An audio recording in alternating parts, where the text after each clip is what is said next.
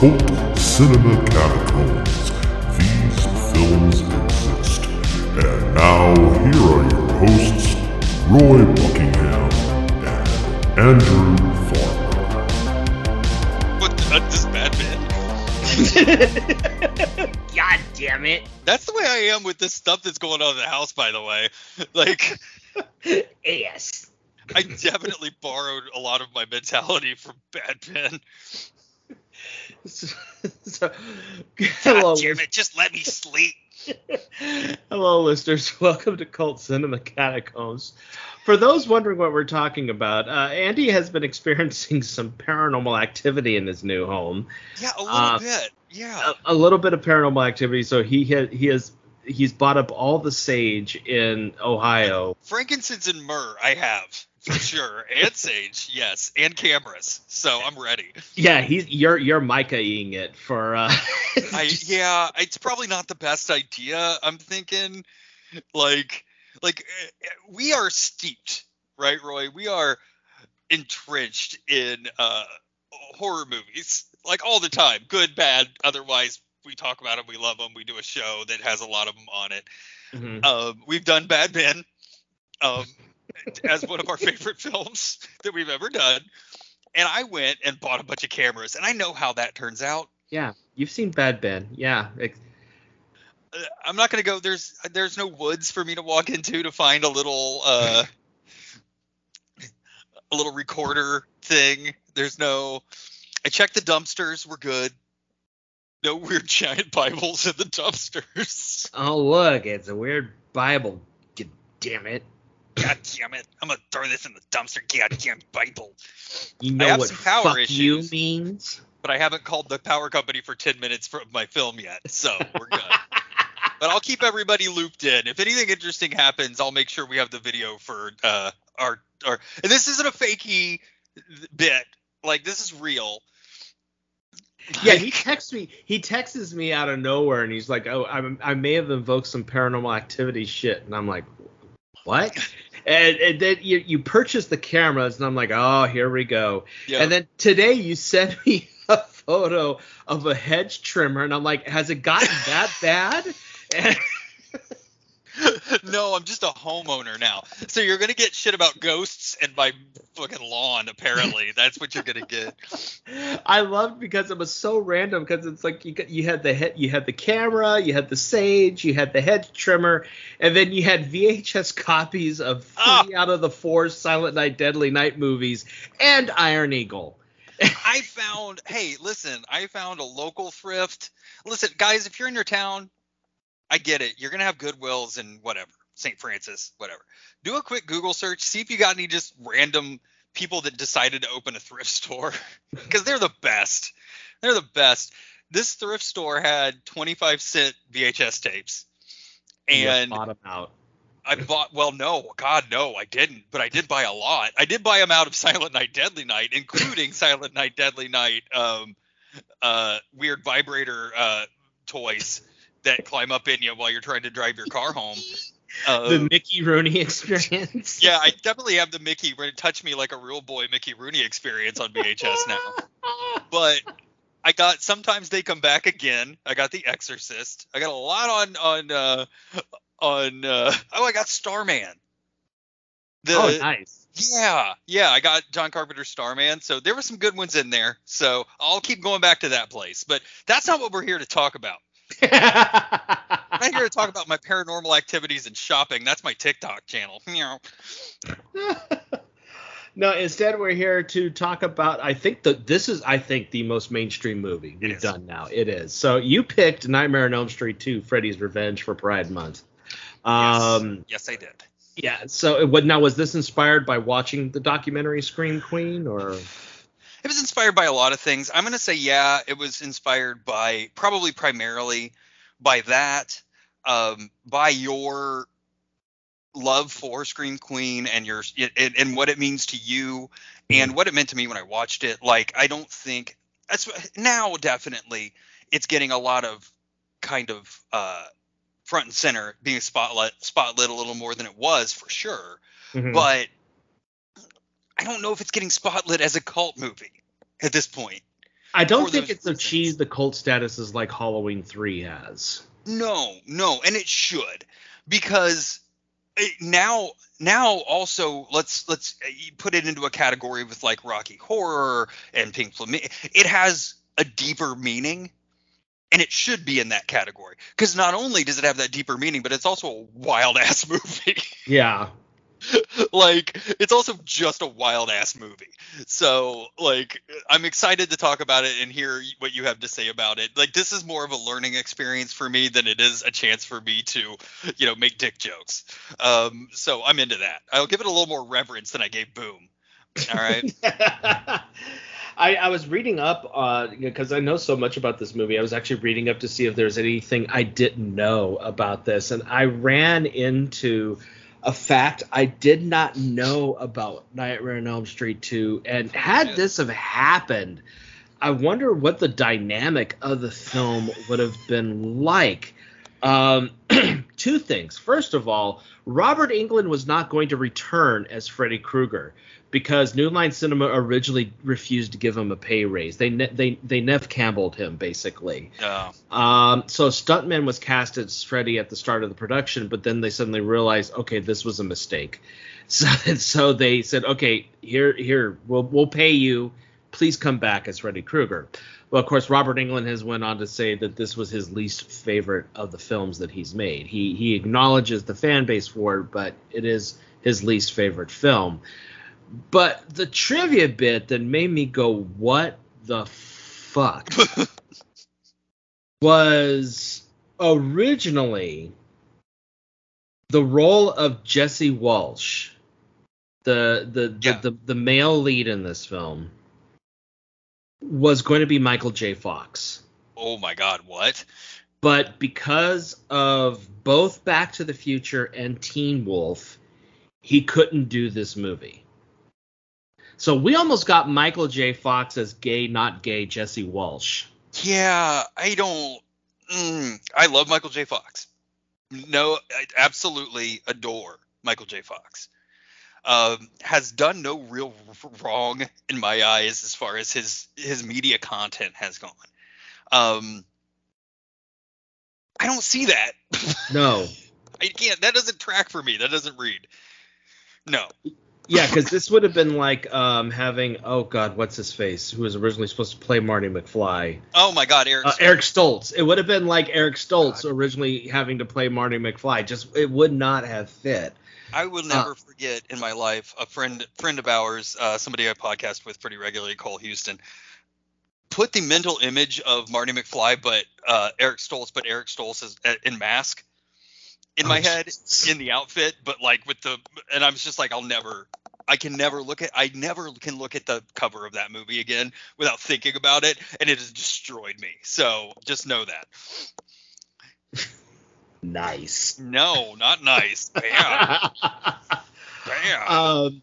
So this film is known for having, at the time, the person who directed and wrote this movie denied any of the gay undertones and overtones of the film, where Mark Patton for years was like, bullshit.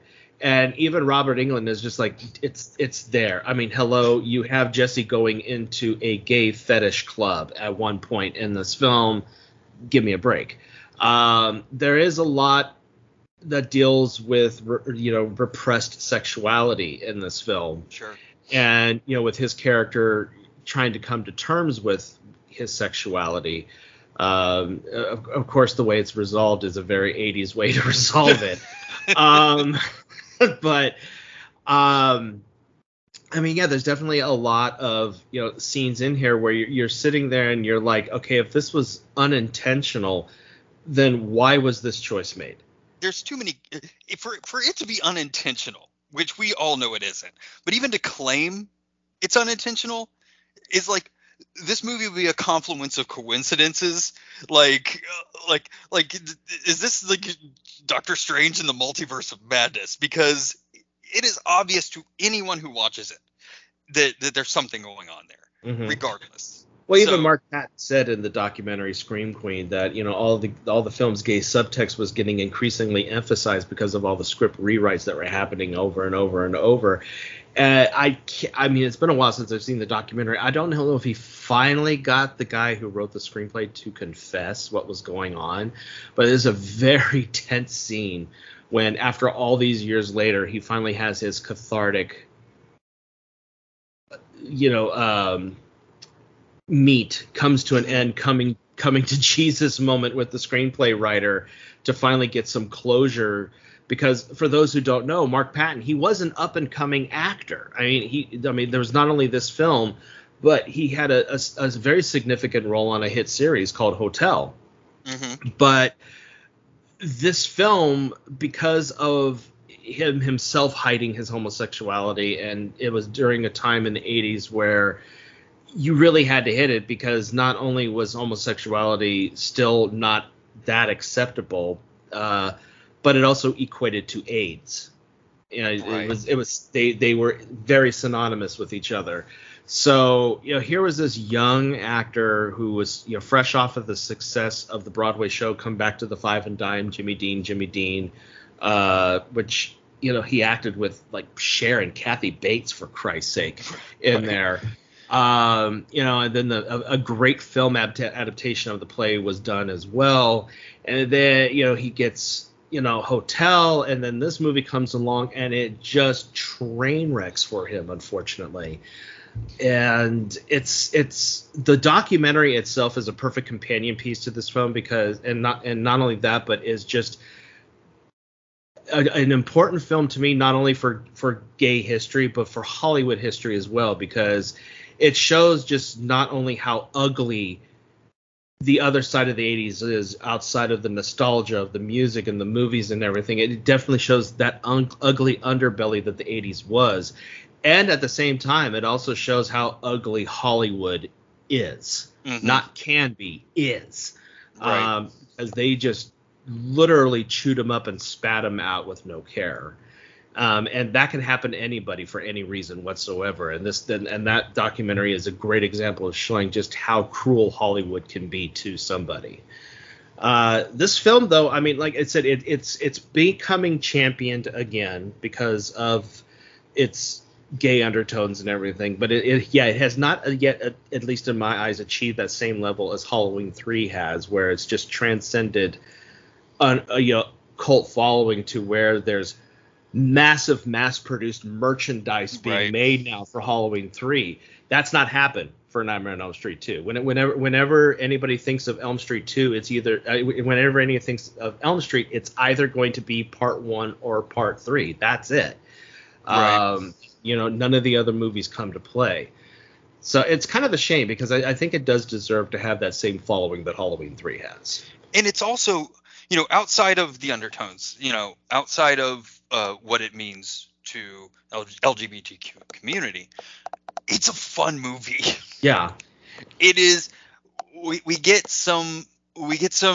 start to experience Freddy instead of Freddy as, and it's been a long time. The last time I watched this was for another podcast, and it was probably 15, 16 years ago.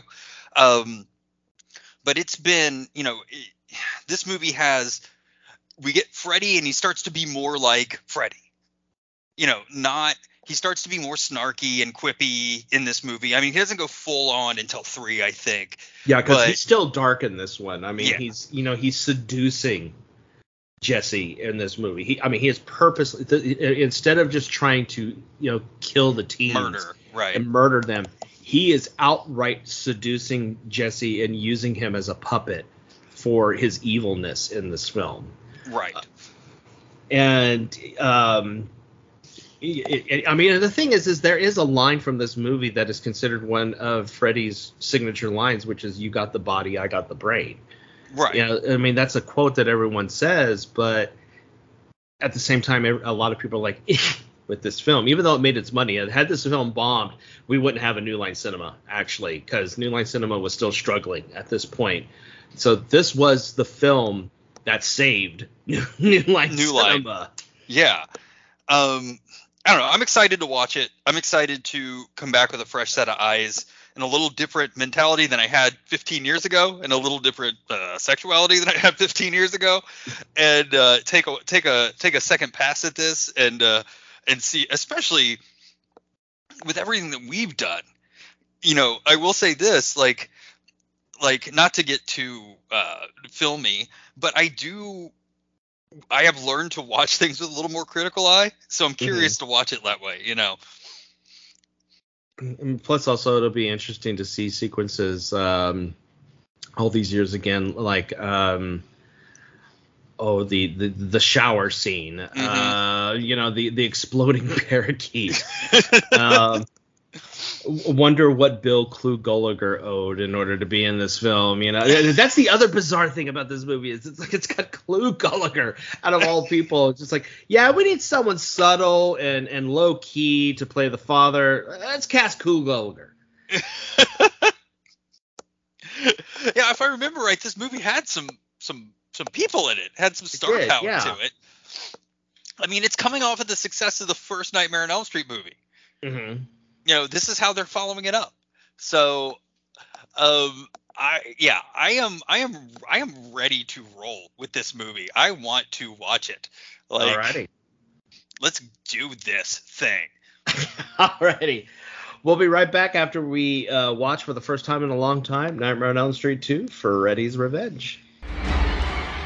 Someone is coming back to Elm Street. He is not friendly. He is not patient. Kill for me. And he is not a welcome visitor. No! But he has something terribly special for the new kid on the block. It started to happen again. Dad! I'm in trouble. You've had some scary dreams, okay? Help! Daddy can't help you now. There's something inside him. Fight him! You are not afraid of him. He doesn't even exist. Freddy Krueger is back on Elm Street. Get out of here, Lisa! Jesse, fight him! Watch out for him. He'll be in your neighborhood soon. A Nightmare on Elm Street, Part 2. You are all my children now. Freddy's Revenge.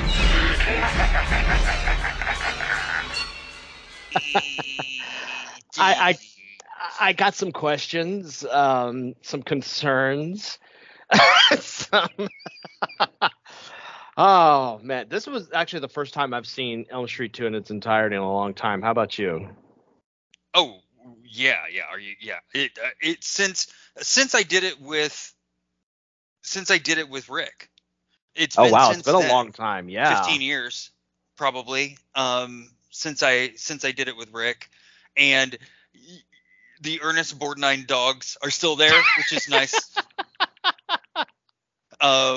But yeah, I watched it with a different lens this time, and yeah, you can't hide the idea of what this film is. Oh, hell no.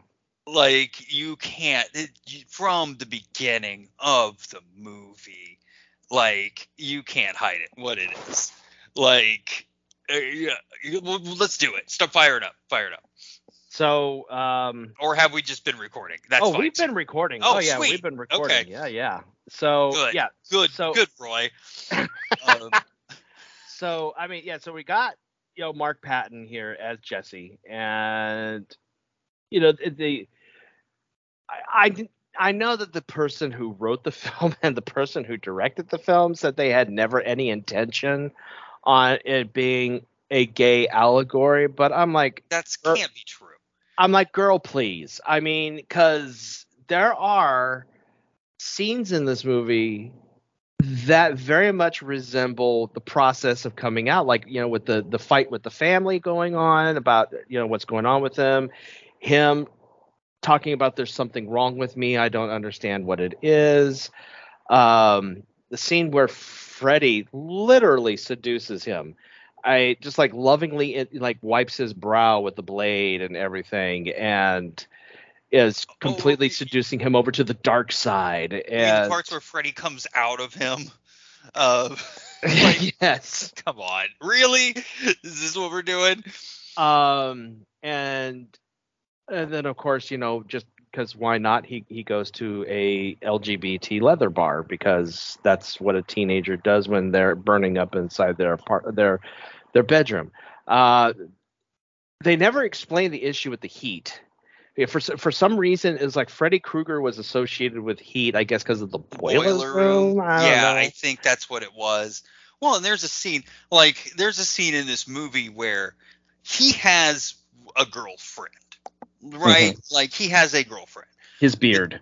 He is having a crisis of faith, and he goes to his bully's house, breaks into his bully's house and into his bully's room, who, by the way, and this is me talking, right? This is me saying this. The gayest room I've seen in a long time. Yes. I was looking at the bully's bedroom, and I'm like, you, sir, are not straight. A straight teenager in the 80s would not purposely have a half-naked poster of Lamal on his wall. Yeah, the wallpaper, and this is me. Like, I decided that dusty pink was the color of 2022. Oh my God, this movie was nothing but a symphony of bad wallpaper choices. From his room to Jesse's room to the bedroom of his girlfriend with that like tropical tiki room. The whole movie was a choice when they went with. And the scene where he goes to his bully's house, right? Like, Lacey finally started paying attention to the movie at that point. Mm-hmm. And she was like, well, what's going on with him and his boyfriend? And she has no bearing. She has no understanding of this movie or the fact that the documentary came out and we know what was going on with Mark Patton. Like, she really doesn't have any grounding. And I'm like, well, that's his, I guess, friend. She's like, sure it is. He's naked in the bed. He's shirtless, sweating on the couch in this guy's room in the middle of the night. Yeah, for sure. They're friends. Yeah, for sure. I love the fact that on one wall he has the half-naked Lamal poster, and then you go to the other wall and there's the stray cats. Yeah. And then you go to another wall and it was, I think, Bananarama. And I'm like, yeah, this is so random. These posters are so random. You just went to Spencer's. You went to Sam Goody and said that poster will work. That poster will work. Well, the rest of the posters were there, and they were like, this room is too femme. Go get a Stray Cats poster from Coconuts and put it on the wall, please. We need to butch it up some way. Yeah, which, Brian Setzer is absolutely the way you want to butch that up. If you get your jeans tighter and shoes more checkered, that's great. Good choice, guys. But yeah, like this. So, as somebody who, my conflict has always been, and I've always told people, and not to out myself, it's pretty common knowledge. Like, yeah, I'm. Like whenever people would ask me or it would come up in conversation, I'd be like, yeah, I'm like 60-40 straight. So people would go, oh, you're straight. Well, there's 40% that, what do you think that means, guys? Yeah, that's called bi. It's a thing. Look it up. But watching this movie and understanding why I never understood myself, because this movie pissed me off because of that. And I wrote you about Freddie Mercury, right? This movie is in line with the When I Found Out. Elton John, Freddie Mercury, Liberace, you name it. When somebody was finally like, oh yeah, they're gay. And I'm like, of course they are. I've heard Bicycle. How did I not? I've heard We Are the Champions. These songs, oh yeah, duh, but I never would have put that together because that's something that's not okay. It's different. So of course I never understood myself until I was like in my late 30s. Well, how would I? I like, like I said, Dusty Pink's the color of 2022.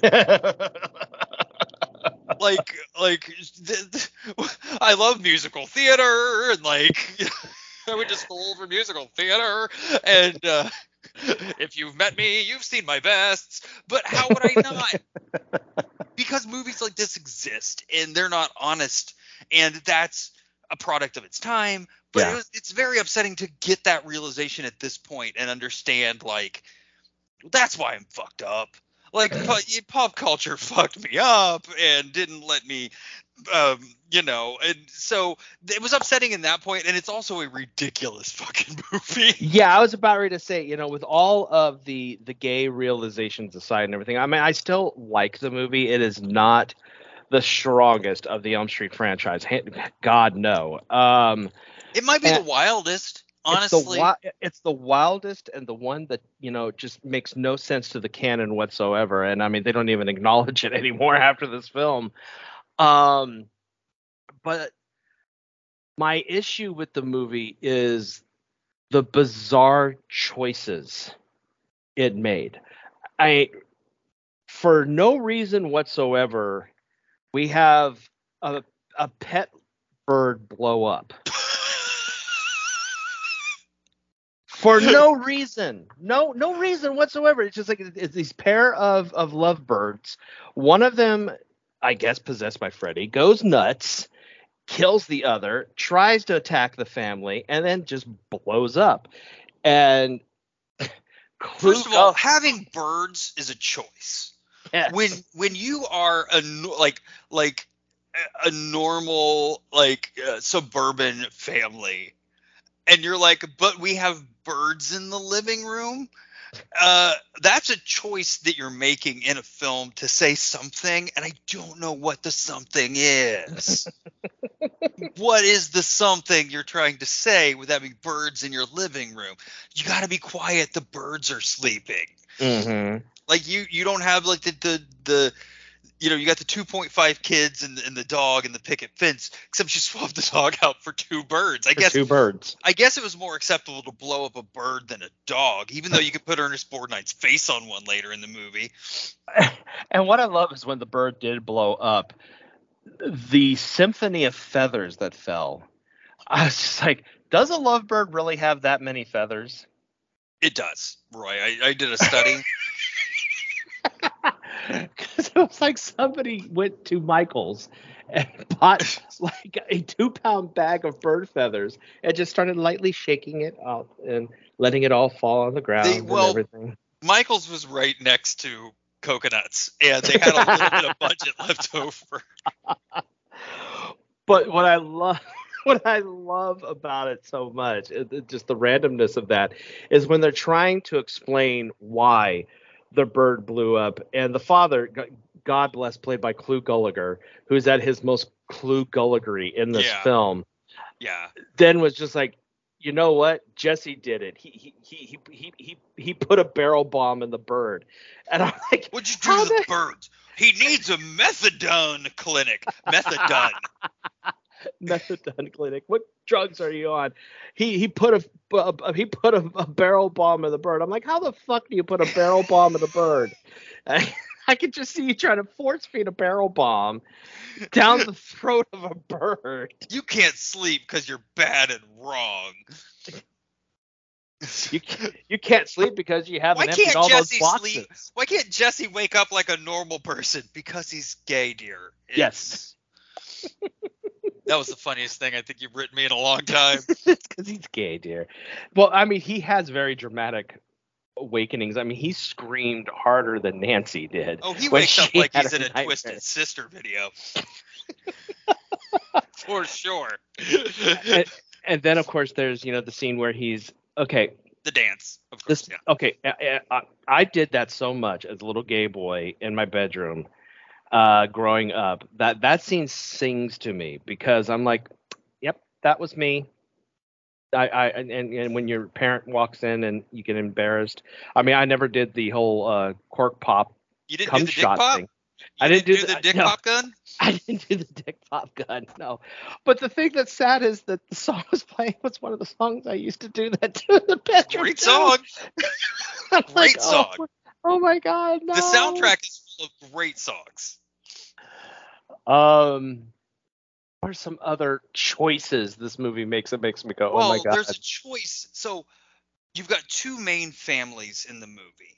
Mhm. You've got Jesse's family, who moves into town, moves into Nancy's house.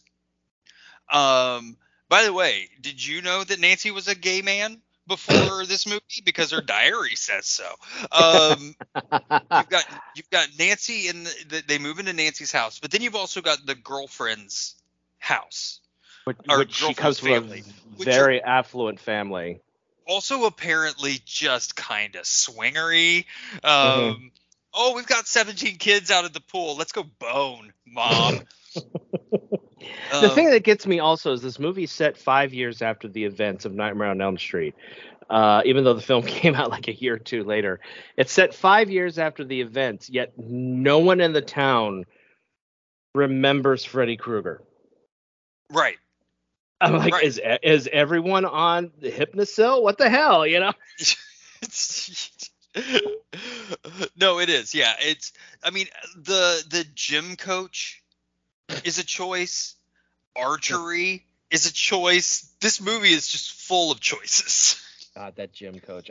Going to a gay club is a choice. And the thing is I could tell a straight man wrote this because he goes into the gay bar and I'm like, I know this is the 80s, but I have never, ever, even the diviest of gay bars, have I seen a gay bar look this ratchet. Right. This isn't the Blue Oyster from Police Academy.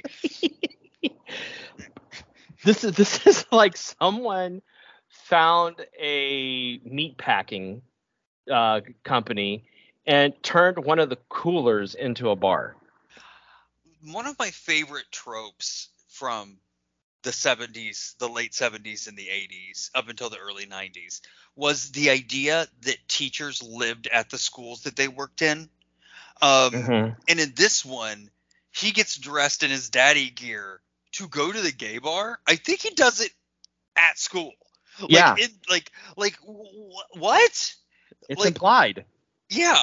Like, why would you do like you don't live at school? Like, or does he? I mean, I guess, like, but that happened a lot in movies in the 80s where like teachers it would be like midnight and they'd still be at school for some reason. I don't understand why that would happen. It happened in that movie that Joe Bob showed, the devil comes down to Utica and plays rock music movie. What is it? Was it Black Roses? Black Roses. Yeah, it happened in that one with the teacher. Like, there was this assumption that teachers just lived in the schools and like got changed in the schools and like, you know, hung out at the schools. Like, why would you change into your leather if you're trying to hide that you're a daddy? If you're trying to hide that you're a leather daddy, why would you change into your leather daddy gear and then walk through a locker room? I don't think they hide it. In fact, that was a line that I never caught until rewatching this movie when the bully's just like, yeah, he gets his rocks off of this. He likes young, thin guys like you. And I'm like, why did I never catch that until now? And at the same time, I'm like, I call bullshit on there being no homosexual undertones in this movie. Oh, for sure. This whole movie is the dumbest. Are you kidding me? That was just blatant. And yeah, it's very obvious that he was getting his rocks off of doing this torturous exercise to kids.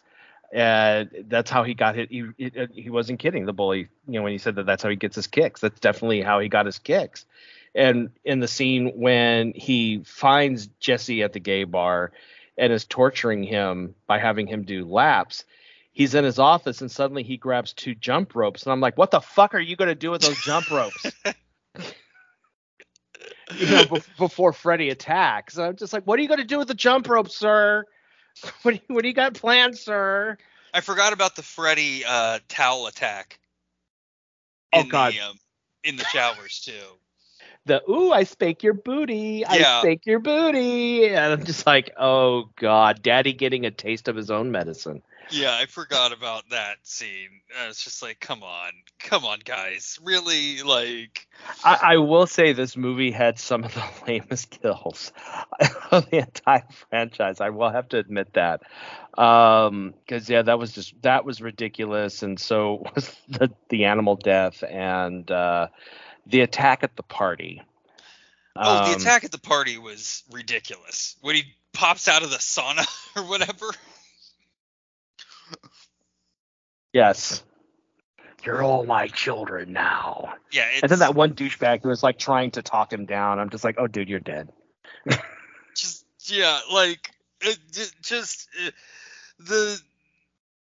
whole thing was, there weren't a lot of kills either. No, there wasn't. Yeah. In fact, I think they said that the Freddy was. I think this was the movie where it had the least screen time for Freddy Krueger. Was this one? I think they said. Yeah. We do need to talk about the fact that, like you said in when you texted me about it, that you have to be, in order to save Mark Patton, you need the love of a good woman to go fight Freddy and his Ernest Borgnine dogs at the boiler room. I hate that trope so much, and it was such a common trope to use. I mean, if you didn't punish the gay person in the movie, then you would have them turn straight, because the love of a woman could have them turn straight. And in this case, she kisses Freddy Krueger, and that basically turns Mark Patton straight. Well, I do like the Straight. fact that, everything's back to normal. He's sleeping well. Everything's great. And then he's back on the bus to hell again at the end. Because guess what? You're not. So you haven't dealt with it. It's just like the thing that I was saying to some of my friends is the scene where she's trying to turn him. I have expected Leslie Jordan to come out of nowhere and be like, oh, I've been afflicted with the disease called the homosexuality. I need to be cured by your soft, wet lips. He's got a baton. Yes. Yes. I was totally expecting that. I'm just like, come on. I mean, this is ridiculous. It is ridiculous. It is ridiculous that it took so long to acknowledge that that's what this movie was about. Like, that's the ridiculous part. It's like, really, like, going back and watching it, I'm like, yeah, of course. Like, that's the reason to watch this movie. Okay, I'm with it now. I got you. Yeah, you don't watch this movie because it's a damn good movie. Because I will admit, it's not a damn good movie. It's interesting to go back to see how they thought that they were making one film and then supposedly accidentally made an allegory for coming out, and the whole coming out process and everything, and then ruined it with the love's true kiss conquers all aspect. Yeah, I do. Again, though, like, I think that the implication there at the end was it didn't.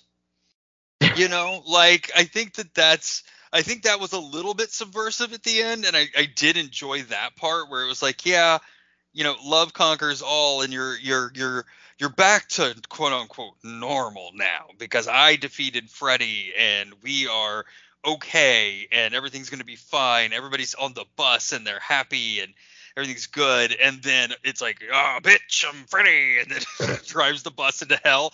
Like, because you haven't dealt with it yet. Like, I do like that felt a little good, but like the rest of it was like gross. You're still a homo. That's right. So would you recommend Elm Street 2? Because I know that there's still a lot of people like when people found out I was rewatching it, they're like, why? Yeah. For the reasons that we talked about, in the sense that if you can watch it through a different lens, then yes, I do. It's worth the time to do that. To just watch it and put those pieces together and be like, oh, okay, yeah, there it is. I see it now. It's been 15 years or 20 years or 25 years, but now it makes sense. Like, yes, in that respect, I am really glad I watched it. Mhm. Really glad. If you want a serviceable slasher movie, do not watch this. Do not. It does have dogs with the faces of Ernest Borgnine, so that's worth watching for sure. Those are the reasons that I would say to watch it. But if those things do not appeal to you, then don't Yeah. waste your time. Yeah. Yeah, you can skip over this one. You can go right from number 1 to number 3, and you'll be fine because elements of Elm Street 2 are never brought up ever again in the entire franchise. It's disavowed. Totally disavowed. All right, so as we mentioned on our last episode, on the Boom episode, that July is our 4th anniversary, and That's insane.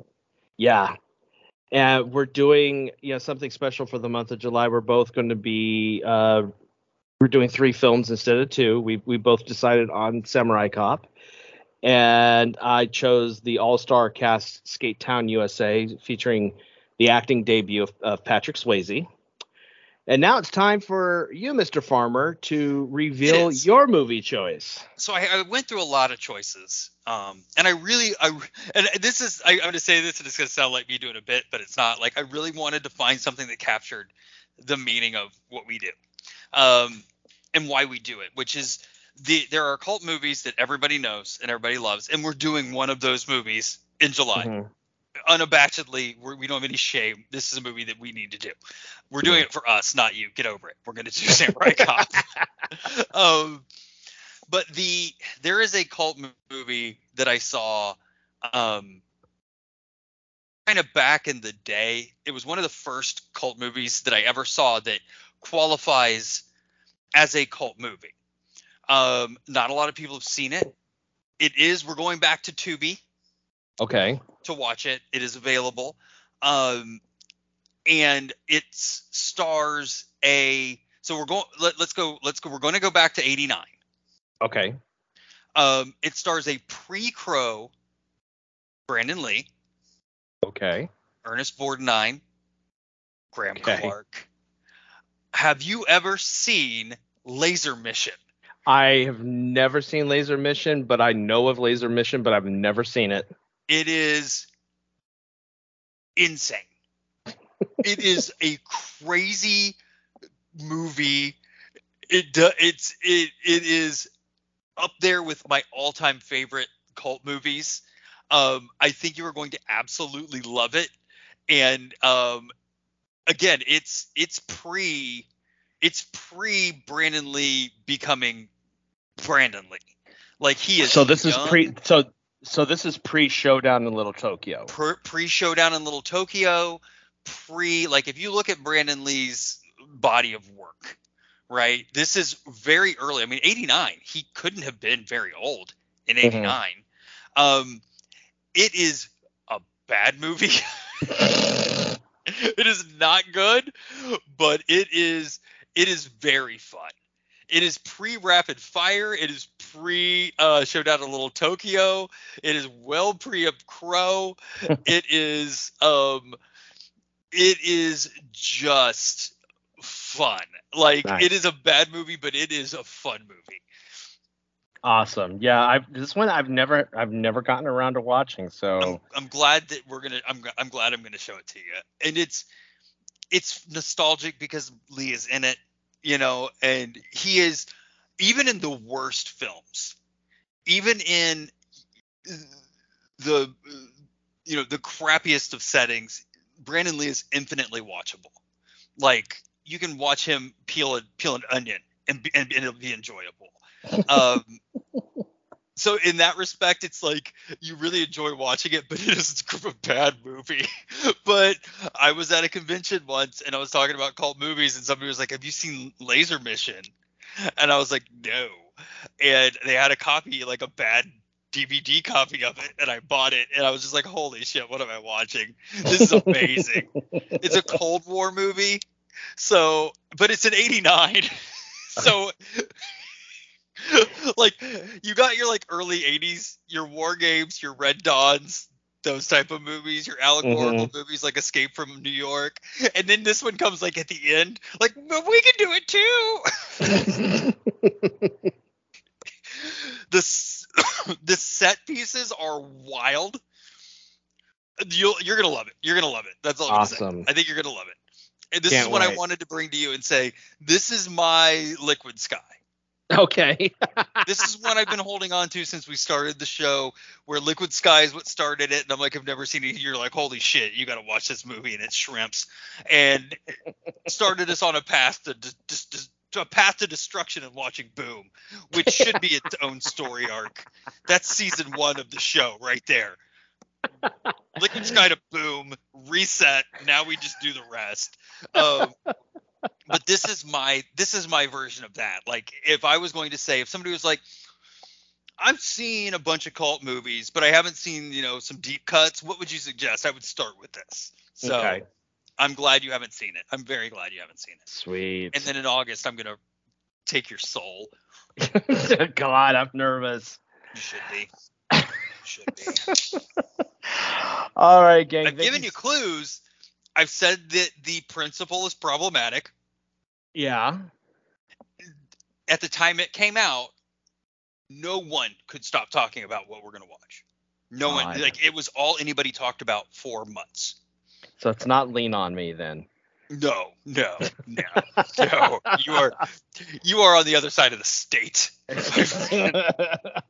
Okay. And I know it's not High School. It wouldn't be Rock and Roll High School because I love that movie too much. So I will tell you this. This is the last clue I'm going to give you. This is the third of the clues. It is not a movie. Oh, Jesus. Oh, for fuck's sake. Jesus. Yeah. Okay. It is self-contained. Okay. So we're not going to be picking bits and pieces out of like a TV series, but it is not a movie. On the scale of Madam's Place to Cop Rock, where is it? Oh, it's so much worse. Oh God. Oh, it's so much worse. Riding the bus with my sister meets for the level of problematic. Riding the bus with my sister. Maybe even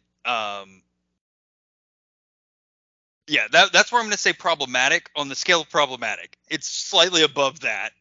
Slightly above Slightly above Terror of Tiny Town? Oh no, that would be a good it's as problematic as Terror of Tiny Town, but also oh God. Oh Lordy. I'm going to need a silk. And you'll instantly know what I'm talking about, and you will be so furious. You are going to be so furious with me. It's going to be wonderful. So in other words, August is called Andy Gets Revenge. Yes, I do. But the other thing is, I really want to watch all of this again. Okay. Like, because it's the most batshit thing we might ever do. And I mean that. And we just watched Boom. Is it Square Pegs? It's not Square Pegs. It's not. All right, that's all I'm going to give you. That's it. All righty. That's all you get. All right, gang. Well, tune in next month for our anniversary. We've got not one, not two, but 3 movies. If you've never seen Samurai Cop, do yourself a favor. Go watch Samurai Cop. It is one of the best accidental comedies ever made. God, I any excuse to watch it again, I'm happy. Yeah, I'm surprised I don't watch it once a week just because. Like, for real. Like, it's one of those movies where you're just like, you could watch it all the time. So. Yeah, it's chef's kiss. And there's a sequel. Yes, I've never seen the sequel. I haven't either, so we should probably, maybe the next anniversary. do Samurai Cop. Yeah, too. Maybe our 5th anniversary we'll do the second Samurai Cop sequel, just to bookend it. Got it. All right, gang, we will see you next month, and thanks for listening. Talk to you later.